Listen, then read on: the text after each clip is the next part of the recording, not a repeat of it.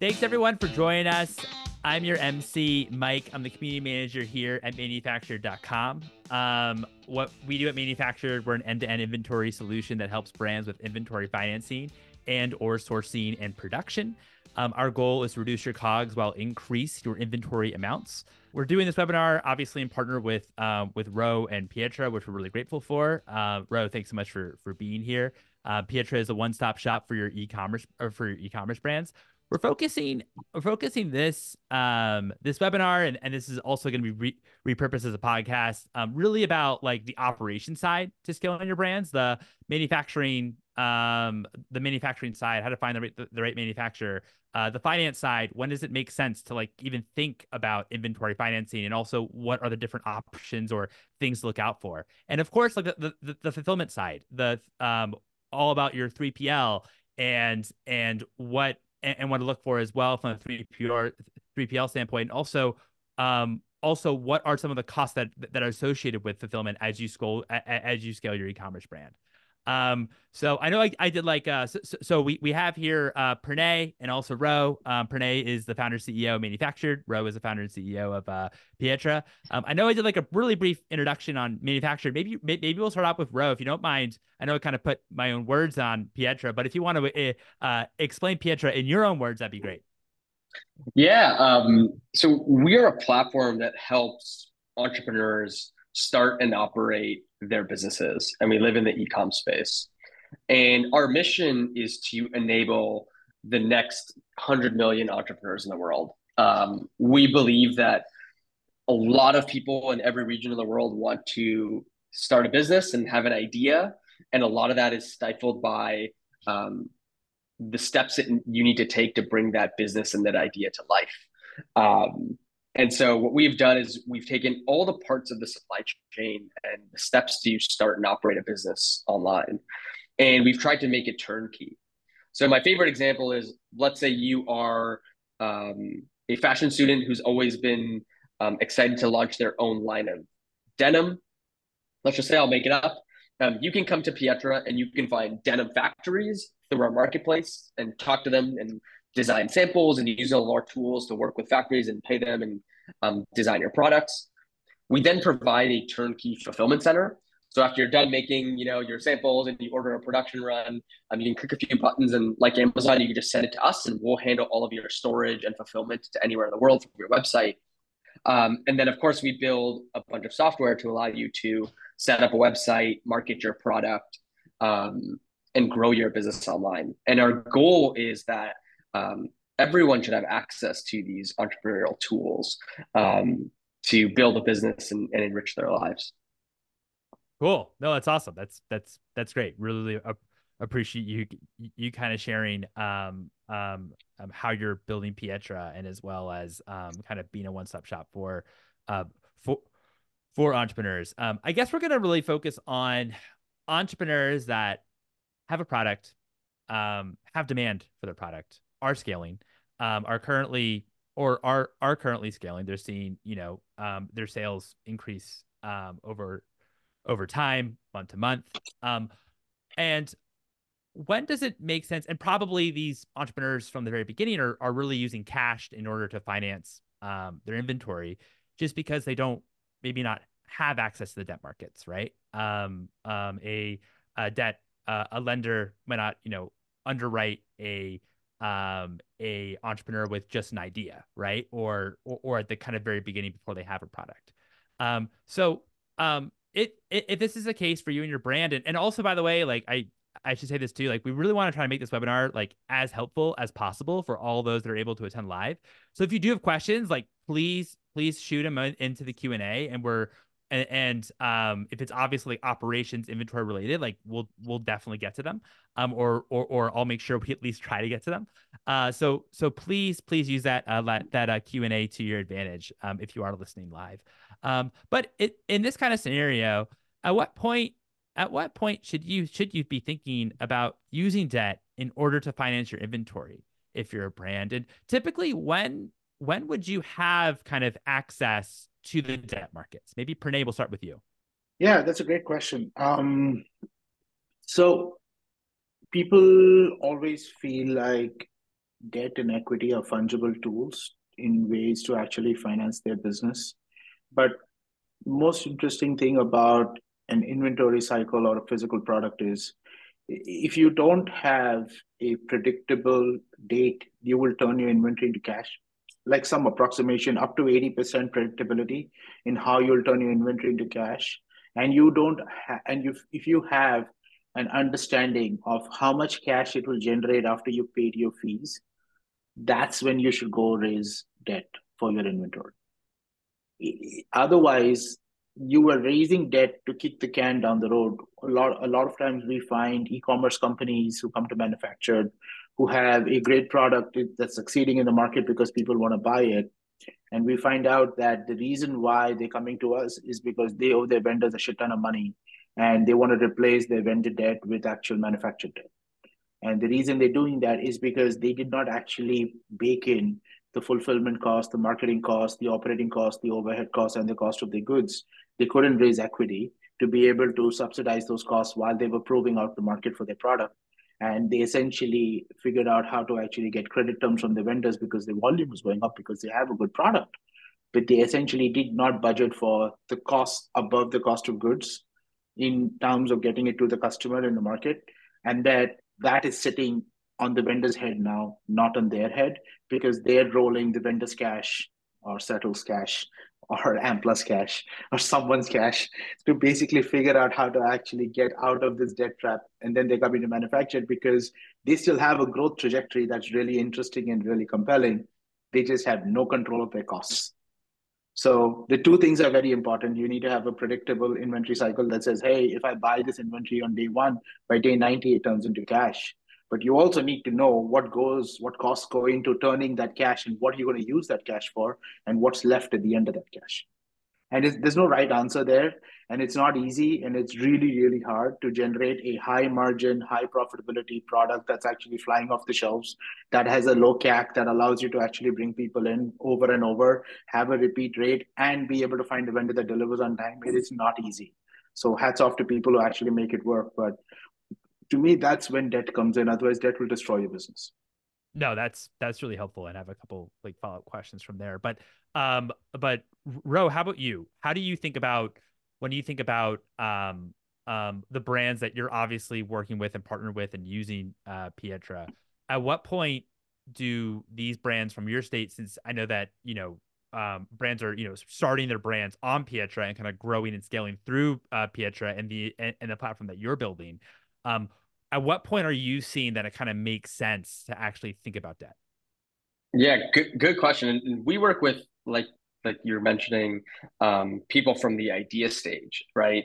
Mm. And then by the time Pranay gets them to is working with them, they already have these things flying off the shelf. And so when our customers think about debt or how we, coach them and build the tools, is we are a platform that offers these tools. And we know there's risk in any venture. And often what happens is people are, of course, they want to take someone's money and start their business, but that's very hard to get. So they self finance it, right? It's very hard to underwrite someone who's like, I have an idea for sponges. And, cool sponges or whatever. So a lot of people will try and launch their business bootstrapped, right? Friends and family. And we did something where we recently launched a crowdfunding platform because what we realized was, it's very long to go to the government and ask for your first loan, and then it's increasingly harder and more expensive if you go to these long tail of providers that are going to give you some money that you can use for your business. And so we say to people is like, how can you de-risk your business and your sales as much as possible with the lowest amount of money? And we don't see a lot of people that will be jumping into raising debt to bootstrap their business. I think the what we see is that they use their credit cards and friends and family, and they save up and they start. And then the first time it hits them like an oh shit moment is exactly what Pranay said, which is they finally struggled and their thing is selling. And there's someone who went from just having an idea to trying to figure out how to manage their costs as they scale up. And the number one thing that they know is that people want their product. They know almost nothing else. And they start getting, fearful. It's like, do I need to go to the bank? Do I need to ask for a loan? Do I need to go to the suppliers? Do I know to go to Shopify Capital? Whatever it may be. And because these people are are often undereducated in the space, they will be susceptible to getting hooked by one of these people, right? And then they haven't done the math. They just know that like 1,000 people want their product next week, and they don't know what to do. And they think their factories are their friends, and they think the banks are their friends, and so they're like, we need to get out of this fulfillment center. We need to go worldwide. We know all this stuff. I saw my Shopify dashboard. There's someone in Australia that wants to buy our product, and it's our fastest growing region. And so our conversations is take a step back and really think about what your goals are. If you can't calculate it, go and build the muscle to be able to calculate what you need. And there are a lot of, I call them money mart solutions, where it's like very expensive and someone will give you money or will find a way to do this, but there are implications to it. And it ends up being more of a discussion on how do they learn how real businesses work. And again, the ones that don't quickly realize that there's a formula to how to run a business. There's like a smart way, and then there's all the traps. And it's very, very similar to like credit card debt, right? Which is like, you can go find a credit card that you could like put inventory on your credit card. And you can kind of do this in some game across regions like fairly easily. But that doesn't mean that your business is going to be an enduring business that lasts. So a lot of our discussions come with like, do you actually need this money? And are you just looking at one metric, or do you need to go work with professionals to figure out what your plans are for 2024 and 2025? And then they would say, we don't have plans for 2024 and 2025. And then Pranay would say, like, you should know exactly like when you're going to take your inventory and turn that into cash. So our discussions are more less about go use this vendor or go use that vendor, or you should do this or you shouldn't. But it's more like, are you ready for what you're about to sign up for? Because once you move from credit cards and your life savings to someone else is giving you money to fuel this, it's a completely different ballgame. And then Yeah. honestly, the last thing I'll say, and Pranay, you could jump in, which is like, when we do talk to people, what we find is like, once they understand, they're more willing to put their own money in or spend a little bit of time being a little bit smaller to make sure that their business works, because they know like it's kind of like a one-way door, right? Once you take someone else's money, you've taken someone else's money. You better pay that back or they're going to be on you. And yeah, we just find that a lot of people are like, okay, given the constraints that I now know, maybe I don't need to expand to Australia and India next year. Like maybe we should like take a step back and work with manufacture.com and like figure this out in America first. And I'm like, yeah, maybe a smart idea. So Pranay, what are you going to say? I swear, like I think about this like every week or every month, which is like we should create an open source calculator that is just sitting out there as a free tool. And like you get to put in your purchase data, your sales data, connect your Shopify, connect your QuickBooks. Are you ready for debt? Yes or no? Green answer, red answer. And like essentially the data tells you like your business is not ready for prime time yet, just keep bootstrapping for 6 more months. And then it'll also show you where you need to add and like add and like subtract your expenses, like how do you streamline it. Like those are data numbers that people don't need to be involved in without human in loop, and you could basically tell them you're not ready. And that's okay, because we say no to 85% of the people we talk to. And the reason we say Yeah. no is not because the people don't have a great product. It's not because they're not growing.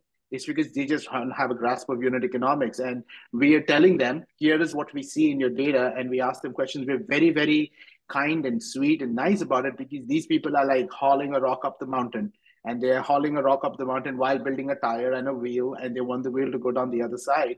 But you're starting with a boulder, turning it into a wheel as you take it up the mountain. And we wanted you to know how much effort it takes to get to the top of the mountain. We're on the other side. We're waiting for you to get there so we could take it on the other side. You're pushing them up the mountain. So you're doing God's work right. Yeah, I love the idea of open source calculator. We should definitely do that. I think that piece translates to many parts of the business. I think, we have startup tools where you can launch a company and you don't have to buy inventory, right? We have these print on demand tools. And even on the fulfillment side, right? We tell people that, there's a lot of money to be saved on using Pietra fulfillment, but everyone shouldn't be using a fulfillment center, right? If you have 25 candles that you want to sell on Etsy or Shopify, like don't think about debt. Don't think about a fulfillment center. Like go focus on, also don't spend $3,000 on building a website. Like your job at this stage is to figure out how to get to the next step and Yep. de-risk yourself. And I love that you turn away 85% of people, because like The other way to think about it is there are predatory lenders out there, for example, that will turn away 0% of people, but it will screw that business over in the long term. So good on you for not screwing these people over, because but if you can give away money fast. It's like drugs. Like people will take the money and they'll use the money. Yeah. What they don't know is the implications of that of taking that money. Right. And there's a lot of structures in place that will prevent your business from succeeding, but personally or professionally, to a certain degree. And I think businesses like shows like Shark Tank and all those things actually paint a very interesting survivor bias skewed picture of what it's like out there when you're not seeing 99% of these people actually put in their life savings and come out the other side in 2 years with nothing.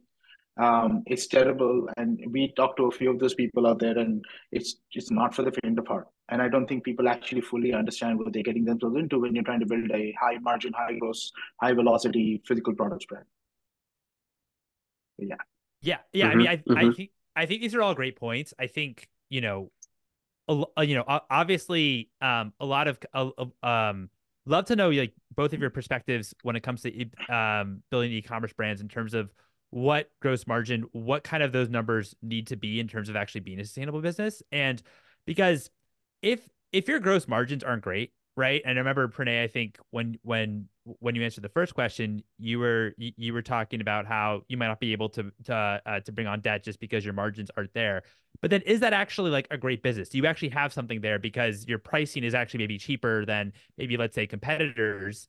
And so you actually, people might be buying your product maybe based on price, not because of maybe the actual product that you're doing. And so do you actually have, like, even if it's maybe flying off the walls, do you actually have like a real business there because the margins aren't there? So I guess I'll start with like my first questions in terms of what kind of gross margins make sense in terms of, and also all the different and how to think about margin, and the different kind of costs that you have that maybe entrepreneurs aren't thinking through, potentially on the variable cost side.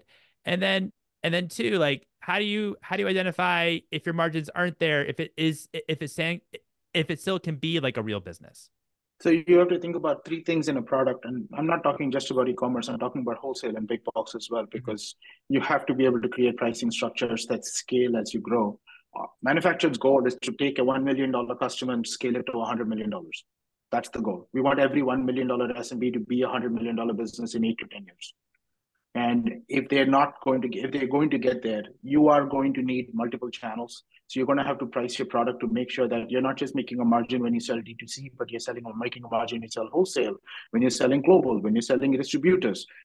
That's the first part. So pricing is key to understanding your margins, because if you make a 40% gross margin and you go to a big box retailer and they want a 50 to 60% gross margin, you're not going to sell under cost to them. And you're screwed now because you missed out on all that volume that you couldn't get because your pricing was not baked in the right way. So many DTC brands in the mid 2010s were like, hey, let's just make a 30% gross margin and get out there. Who cares about CAC? Who cares about LTV? Facebook is cheap. Google is cheap. Let's just get out there and buy everything. And then they go to Nordstrom's and they want to put their product in Nordstrom. And Nordstrom's like, we do a 65% IMU or 60% IMU. And they're like, what's an IMU? And they don't know what an IMU is. They don't know that they have to price the product at 40% of at wholesale so that they can retail at 100 cents. And they're like, well, we make 30%. Why isn't that good enough for you? And the retailer laughs at them and goes on their job. Now what has happened is Facebook and Google have now, well, Meta and Google have become that 60% IMU at the digital end. They are the new big box retailers extracting the retail value, the retail margin from you in terms of CAC and LTV. So the margin begs the question is, what are your overhead costs, what are your marketing costs, what your operating costs, and what your acquisition costs are? And then do you have money left over to put into new R&D on $100 product? Are you able to? So some rule, everyone thinks 70% gross margins. I don't know, Ronak, do you agree with that? Yeah, I think, definitely not below 50. Yeah. So start with 50 with an improvement margin to 70, because remember, COGS are very high when you start out. So you say, I can keystone this. So keystone is 2x always. So always think of double keystone. So if you buy at 25 and you can sell at 50 wholesale, you have a 50% margin on there. And if you can sell it at 50 wholesale and $100 retail, you 50% over there. And if you think that the $50 going to Nordstrom is the same $50 you put out for acquisition costs, marketing costs, all that stuff, and you can save 25% on that, 25%, free cash margin on which you put your expenses, and then you're able to like, get your money out of it. Feels like a decent margin in my mind. But then again, you have to figure out whether the product can sustain it, whether there are competitors. This is where brand storytelling, vibes, merchandising, design, creation, all that stuff comes into play. Because if you look at the best performing brands in the world, the brand means nothing. The brand means everything, and the product means nothing. And I think the first thing you said there was very important, which is not everyone should be gunning for the $1 billion exit in this space. Like this is something that we have learned through the years at Pietra, which is, investors will often ask me like, what's the biggest success story, right? Like who's, and what I would say is success in small business, maybe medium-sized business, is not always directly tied to the highest sales. Like you will be up at night trying to figure out, how to get into Walmart and make sure your margins scale and they don't get compressed. And there are many people, like thousands of people, let's say, that are running these businesses on Pietra that are small SMBs that are, mommy bloggers in Utah that sell an awesome product at a decent margin to, the greater mom community. and it's important for people to realize, like, who is that guy that says, what is your version of rich? Right? Like everyone should ask themselves in business, what's their version of success? Because you can have an awesome life just running a profitable small business, selling something, and trying to build that brand awareness in your region. And yes, it's slow and it's, a labor of love, but it might also be something that you're okay with. And you might not want to stay up at 1 a.m. at night negotiating with your factories to get better margins on the same product. And you might be okay with 30-40% gross margins. Or in a lot of people's case, I bought for X and I sold for Y, and I don't really do much any other than that, other than go to parties and talk to my friends. That is okay. I think what we're both saying is you just don't want to play a game that you're not equipped to play, right? And that's what I tell everyone. Like, if you want to scale it up to be the next great thing, like awesome. But for every one of those, there's an Allbirds as well. Like your rocket can get off the launch pad and explode in orbit, right? Casper, it can get off a launch pad. It can get really close to the atmosphere and it can still explode before it gets to space. Or even worse, it gets to space and then right after it gets into space, it also explodes. And, there's that is a very important lesson that I think a lot of people have learned, which is, yes, if you want to build a specific type of business, you have to adhere to these rules. But no one's saying that you need to build that specific type of business. You can make money on the other end. Just, be smart about what game you're playing. Yeah, no, I mean, that's a great point. I mean, I know this isn't like a conversation around, exits or as much like valuations, but it should be pointed out that, inventory based businesses, like they are, and this certainly, things have kind of gone back down to reality over the past, couple of years, but from a valuation perspective, they're very different to, software businesses. Typically it's, from like a multiple perspective, also maybe valuing a lot more EBITDA and actually positive, rather than software. So you have to achieve, a lot bigger revenue, for example, in order to reach like the same milestones, for example, maybe as a software business. But it's a conversation for another day, probably. When it comes to, well, I mean, at what point though, like if you're a brand, I understand it's like a margin question. Also understand in terms of like your turns or velocities or repeat rate, however you want to kind of qualify it for. But from like a size perspective, if you're a brand, like when does it make sense? Like is there kind of like a number where it maybe makes sense to at least consider using debt in order to finance inventory? Yes. Yeah. Otherwise, we wouldn't be in business, right? When we talk to a customer, we look at three things. We look at predictable demand curves, which is, do you have this demand set up? It's either in terms of purchase orders from big box retailers or credit insured receiver retailers who say, yes, we'll buy this product. And this could be someone who just started up, who's been in a big company, knows what they're doing, went out and got purchase orders, has connections, and says, we're going forward with this. You could go from 0 to 10 million very quickly like that. The second is you working on this for 5 years. You work through Pietra. You basically built out a business, a model, an audience, and you know what your customers are looking for. You worked your tail off trying to get it to product market fit, and you know if I put 10,000 units into this still, it'll come out in 3 months. If I put 25,000, it'll still be in 3 months because here's how much demand is going or unmet.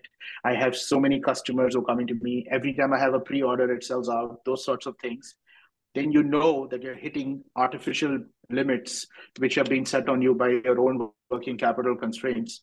And then the third time you look at demand is when you see that there is international demand accretive to what you're doing, or you have additional products people are asking for that are accretive to your current product, where you might have a very stable cash flow cycle on your current product, but you have no extra cash to put into additional products.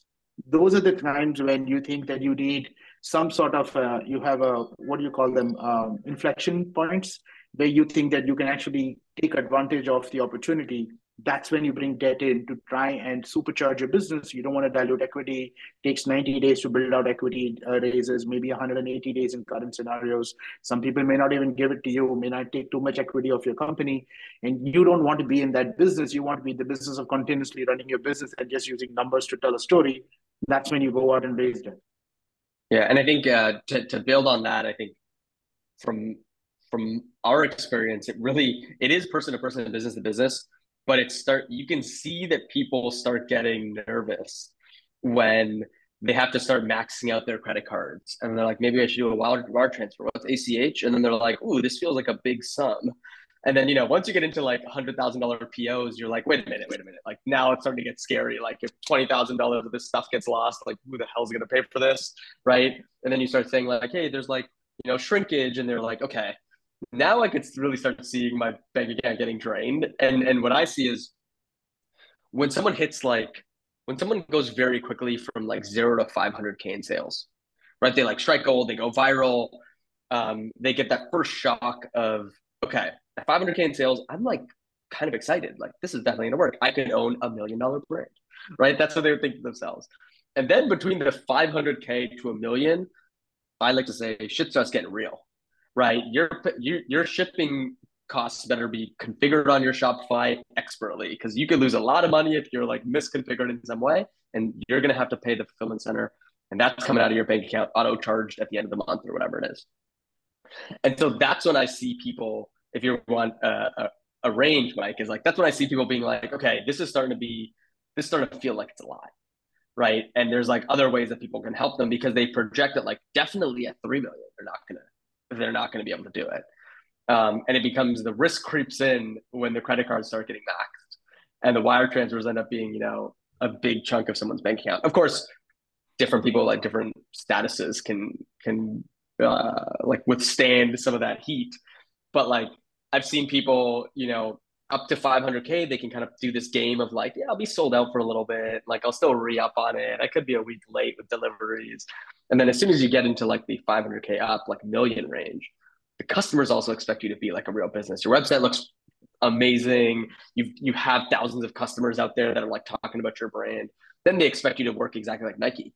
And you go right into the big leagues very quickly. And like if you're 3 days late on a shipment, they're not saying we're sorry to you anymore. Or we're okay with it, right?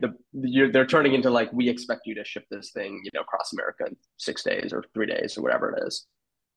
And Mike, just to give you like an answer, that's what we've seen on our side, which is people start Googling, how do I get money? Like you and millions of other people.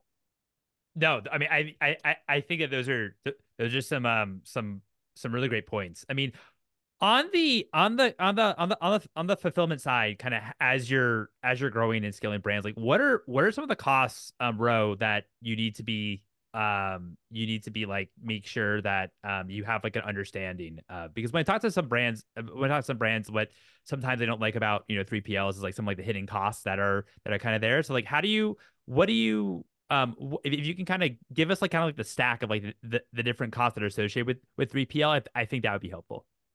Yeah, definitely. I think to set up that question, I think it's worth me taking a minute to explain where I came from. So one of my inspirations for starting Pietra was watching one of my friends start a watch brand. And as a pure outsider to e-commerce, and I was like a technology guy, in tech companies, watching my friend stitch together this business, having to talk to all these people and not understanding how much things are going to cost and how to predict stuff, turned a smart person, like a college educated master's student, into someone who I saw being like, I don't know, like 30% of this is like very risky and like unclear. And that made me think, in a world like e-commerce, when most things are like commodity services, like fulfillment and shipping, how is it possible that there's so many like cloak and dagger moments when setting up your business?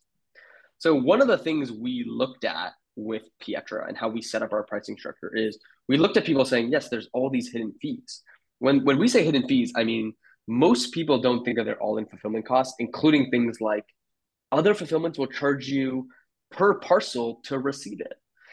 If you need to put an insert into your package, they'll charge you 20 cents extra to insert the thing.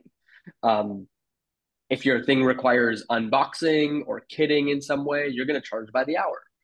And the fuel surcharges aren't there because it's variable. So all the numbers that you get in as a small business, especially a first-time business owner, are like certainly not what you're going to pay. And there's a few companies out there that for better or for worse, do a pretty good job at being upfront with their pricing, but there's always hidden fees. And so, you need to think about it like, if you are going to pay someone if you ran this internally, like a salaried employee, you're probably going to have to pay for that outsourced in some way. Unless you work with someone like Pietra, we're a little bit different and we try and remove those fees. But then it's also worth mentioning that a lot of the fulfillment industry is, I think, fundamentally broken. Where I talk to a brand owner and they say fulfillment fees only go up. It only increases in cost over time. And why? It's because these companies, these fulfillment companies, need to make more money each year than the last.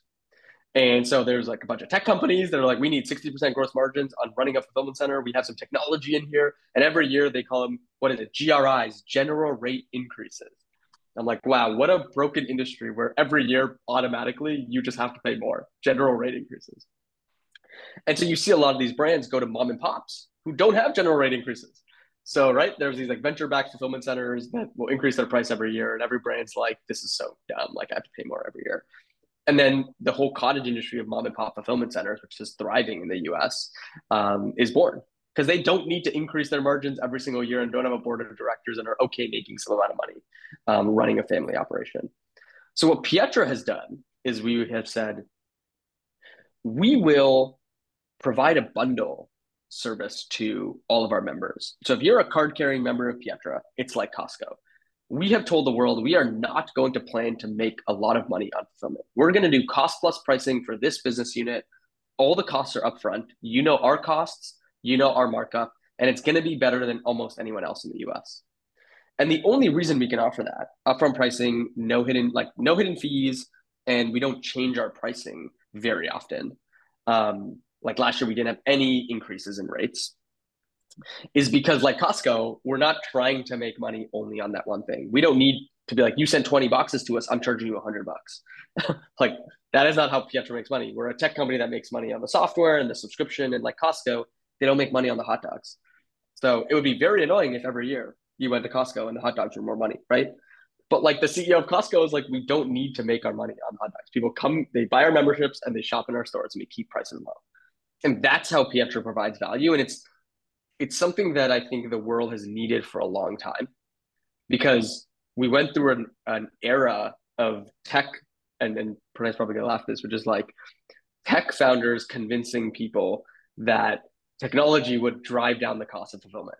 And it turns out we're still not there, right? It's like it turns out the unit economics of running a fulfillment center are closer to when only humans did it than when only robots do it. Right. And I was talking to one of the biggest fulfillment centers. And by the way, we see this in our fulfillment center where, trust me, I'm a techno optimist. Right.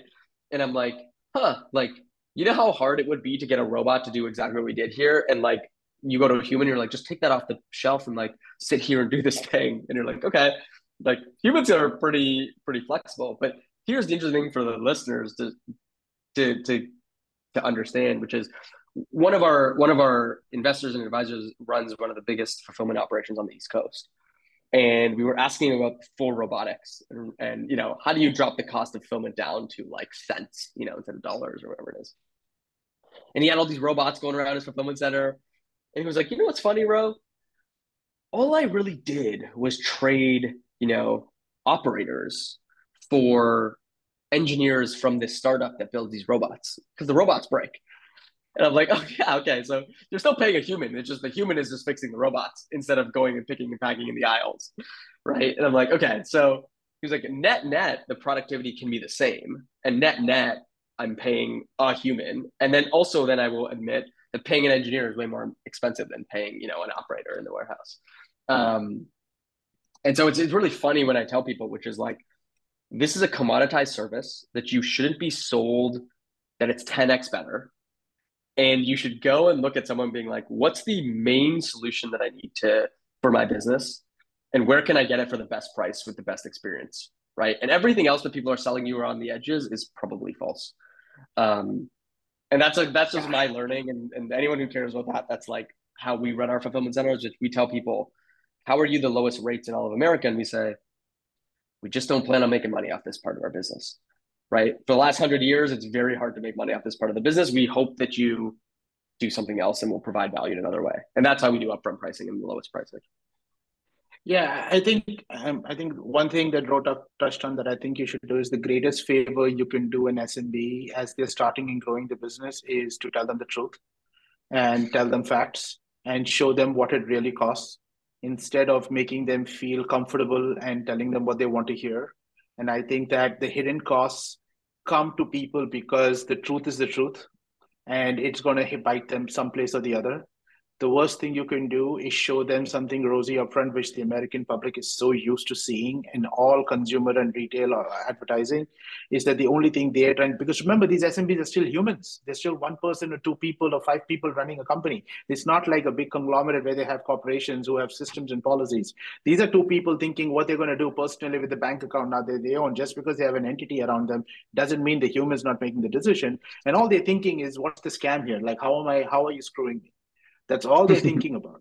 And if you were telling them here is where it is in simple plain English, and you're showing them a number and a data now, they have to do their own diligence. And you should be like, go out and do your diligence. Just like Pietra, manufacturer did not change its rates last year. We did not increase our interest costs, even though interest rates went up 6%. We did not change our management fees. We did not change our operating costs. We did not hike our prices. We actually lowered prices for customers over the last 10 years, over the last 2 years. And the reason we lower prices is because we get better leverage, we do better things. We have open conversations with our customers all the time. We have really hard conversations with all our customers talking about where their prices should go, where their costs are going to go, how the profits are going to go. SMBs make bad decisions in their own businesses because they don't have all the data they need to make around it. But if you are not working with those SMBs to understand what the rationale for those decisions are and giving them the facts up front, it's really hard for them to trust you. And trust is the key in all of these interpretations of prices you're talking about. Anything to do with the 3PL, fulfillment, hidden costs, all that stuff, it all boils down to trusting who you work with. Yeah, I mean, I think that those are some really, really great points about fulfillment, and as well as the history of Pietra and obviously what we've been doing at a manufacturer when it comes to our prices. But when we think through, like, I guess back to that point about maybe not being as aware of all the different costs that are kind of associated with the inventory of your business. I think what can be really challenging is, let's say you have a brand, it's caught fire, you're doing really well, it's kind of like selling from your e-commerce site or maybe in wholesale, but I know obviously Pietra's focused on e-commerce, so we can stick with e-commerce. But like when this happens and maybe like because there are hidden costs associated or not hidden, maybe you just didn't know about costs or didn't kind of price those in. What is the right way to actually increase the prices of your actual products as they sell? Because I'd imagine that's like pretty challenging. That might be like one of the main reasons that you didn't know about that actually is a reason why it's selling so well. Somebody told me once you can only go down in price, you can never go up in price. Yeah. I think that's true. I think that's true. If you, I think well actually let me for the spur of discussion. I think before starting this company I was the PM for Uber Pool. Awesome team there. We all built it together. But um it's funny, it's like it's so much harder to make something more expensive, which everyone knows.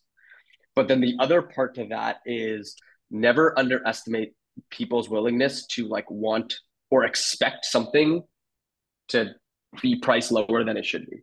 Or said another way, like people always just wanted, like at some point we were running Uber Pool at like $3 for like a trip in San Francisco, like $5 in New York, and we still found that people still wanted it to be cheaper. It's like at what point do you want it to be like free, you know? And so accurately pricing something is so important just in general for because these business owners don't understand often that things in the world cost money. It's like people want movie pass to work and it was like impossible for it to work, and if you ask them they'd still say, man, I wish it was half price. It's like yeah, like, and I say this to like people all the time, it's like, who do you think like made sure your container got from Guatemala or whatever to like where you are in the world? Like some human that we had to pay did that. And so our pricing is reflective of that. And that's, I think, a thing of like part of the you can only go down and you can only go down in price, not up, is because people don't want to believe that they have to pay more for something that you were already doing and not charging for. And it's a very difficult thing that we learned at Pietra. So, man, consumer psychology. Oh my God. It makes you laugh sometimes. one thing I will say at a B2B level versus a B2C level is if you are an SMB selling a product to a large enterprise or to a retailer or something like that, you can unload the weight of inflation from your shoulder to somebody else's shoulder over a period of time by making them responsible for the price hikes and them deciding what your retail price looks like versus doing the reverse and taking responsibility for the retail price yourself. So if you think about it, if you started at a low price that you basically sold out to, there are other ways to actually mitigate that. You could phase out a product and add new products. You could change products. You could relaunch a new brand. You could supplement a brand. You could do, one-offs. You could do collabs. You could do a lot of different things to get there. But again, the elasticity of pricing that you have to be able to accommodate these changes is limited because you cannot go out and add a 30% price hike saying, oops, my bad, we didn't add inflation for 3 years. Here's your new price. You will have attrition 100%. Not because people don't appreciate your brand, but because they think you are trying to price gouge them because that is the environment we live in right now. And I don't want to get into a political conversation because that's not, productive for this call. But you are going to see more and more of this happening where a brand either is anchoring high and can go slightly lower, but a brand trying to go upwards has to go through these thousand hoops to get to that higher price they need to get to, which is why people question. So you'll see people reducing the volume of product inside their container for them to support the same price. You've seen this happen during COVID. People started reducing the amount of ketchup they had in the bottle just by going from 6.5 ounces to say 5 ounces as the same bottle size, but basically trying to make this bottle slimmer so that they could sell it at the same price. So they had a 30% increase in price. Those are the kinds of gimmicks that brands are going to have to go to be able to anchor slightly higher as they grow. No, that's a great example. That's a great example that you're kind of pricing in like that same bottle or that bottle at that price, but of course it actually is a different bottle and it actually or contains less of the product than it previously did. Well, I know I kind of bounced around a little bit here. I know we talked a bit about finance. We obviously talked a little bit about inventory financing, talked a bit about fulfillment. Haven't talked as much about manufacturing, so wanted to focus the final few minutes that we have here on the manufacturing side. It seems like, with the global supply chain crisis that's happened over, the past couple of years, what we found is businesses are kind of rethinking how they can bring their supply chains closer to where their brands are physically. So what we see this as a kind of cultivate as, a large and emerging trend is nearshoring, which there's now, quite a few publications about nearshoring. We have one as well. But what factors should businesses consider when evaluating the adoption of like a nearshoring strategy for their manufacturing needs? Every Pranay, I think time, you're the expert here. every time a $10 million brand thinks that guidelines for nearshoring that a $1 billion brand follows, a pigeon is killed somewhere in cold blood. Haven't heard that one. That was a good one. Pigeon is killed somewhere in cold blood. Damn, dude. Uh, yeah, Like that's a the number of SMEs who think that the guidelines that follow the cost inefficiencies of a $1 billion brand or a $10 billion brand apply to them. It's amazing they don't appreciate the switching costs, the time costs, the disruption to their business, and the actual gross amount, the actual solid dollars they pay in additional tariffs from the vendor they have right now with the convenience they have to just keep their engine rolling, to basically consider a time shift. yeah. It really comes down to like the one of the biggest problems is these small merchants. They want to be successful. And if they read the internet, it's skewed towards different success stories and failure stories. And I feel, one of my good friends who runs a startup called Merit here in New York, shout out to his company. I'm going to shout him out. But he was saying the problem with reading advice is that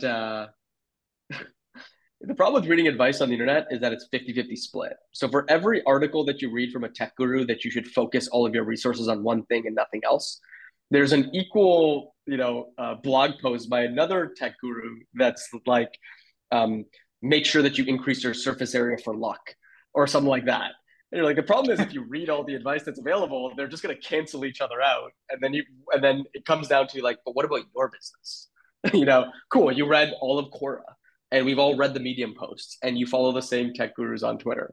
Now what? They've all canceled each other out. So it's kind of the same thing, which is, I say like, you could read as many articles as you want about how Amazon needs to nearshore their X business, or they need to do, in order to expand overseas, you need to have onshore banking, or whatever you want to read up about on the internet. There's a very high probability that none of that applies to your business. Very, very, very high, right? Yes. But from their perspective, I would say, as someone who was also, I'm a big fan of internet research, is what are you going to do? Where else do you look, right? You talk to your factory, they're going to give you their version of the world.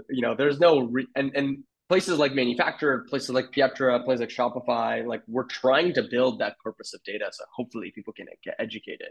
It doesn't exist in the way it should today, but it still baffles my mind at like if you just want basic answers to things like that, how hard it is to find on the internet. And it's not hard to find content on the internet. It's hard to find the right answer.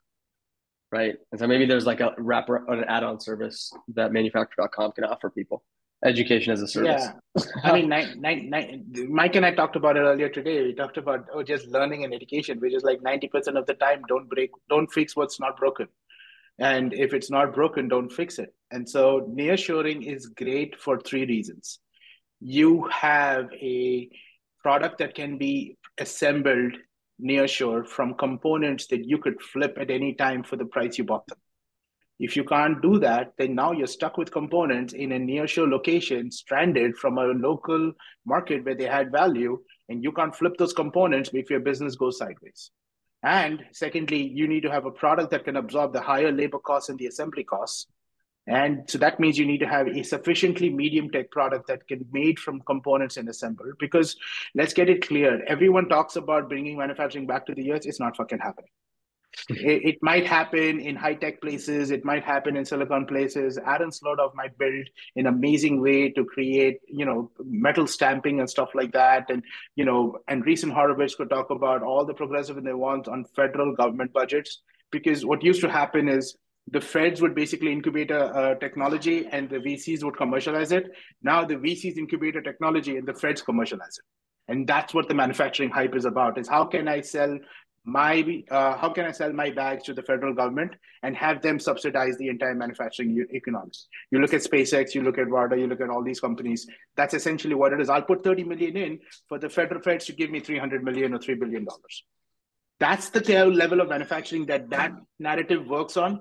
If you are making a candle, do not do that unless your candle can be assembled by not great people with not great skills, because the skill level of people labor in the US and even Mexico is like 1/10 of the skill overseas, because that's how we've created these ecosystems over 50 years.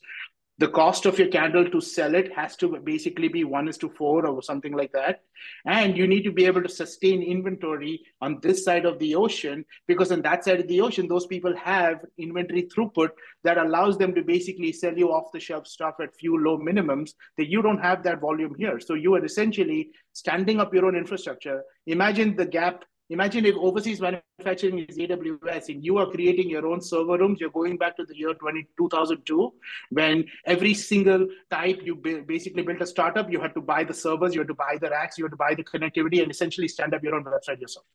I think a great point that you said. I mean, you both have said a number of great points. One of my biggest takeaways is on nearshoring is the overseas, like the ecosystem that then has existed there for over 50 years, the manufacturing ecosystem.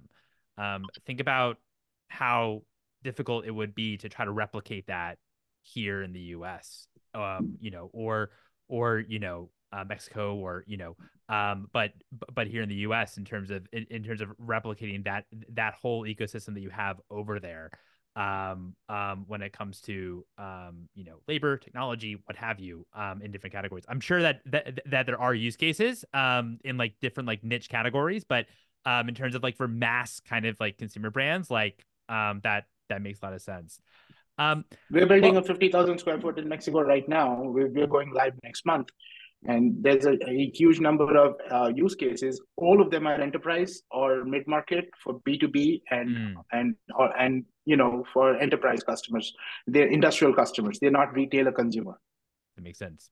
Our final question that we always ask is, what would you value more?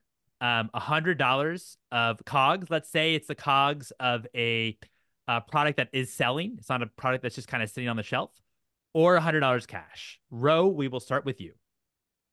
What would I value more? $100 COGS or what would you prefer cash? to have? Yes. I'm always gonna take the cash, baby. I'll take $100 of cash. If I can sell it, I'll take $100 of inventory all day long. Oh, I like that. I'm Maybe that's super something about my ability to sell, right? Because at the end of the day, the goal for manufacturer is for you to take $100 piece of $100 of inventory and turn it into $130 or $150 of cash. So to me, $100 of inventory represents $150 in cash all day, every day. Yep. And look, I got to learn how to sell this stuff. I'm undervaluing myself, but I love the question. Yeah, no, this is great. Well, we're at the end of the time. Thanks everyone for joining. We'll also post this on our website and YouTube what happened on the replay, if you didn't join us live, or if you want to see it again. But Pranay and Ro, thanks so much for both of you for your time. Thank you so much for having me. Cool. Bye. Thanks for having us. All right, bye everyone. Bye. Bye.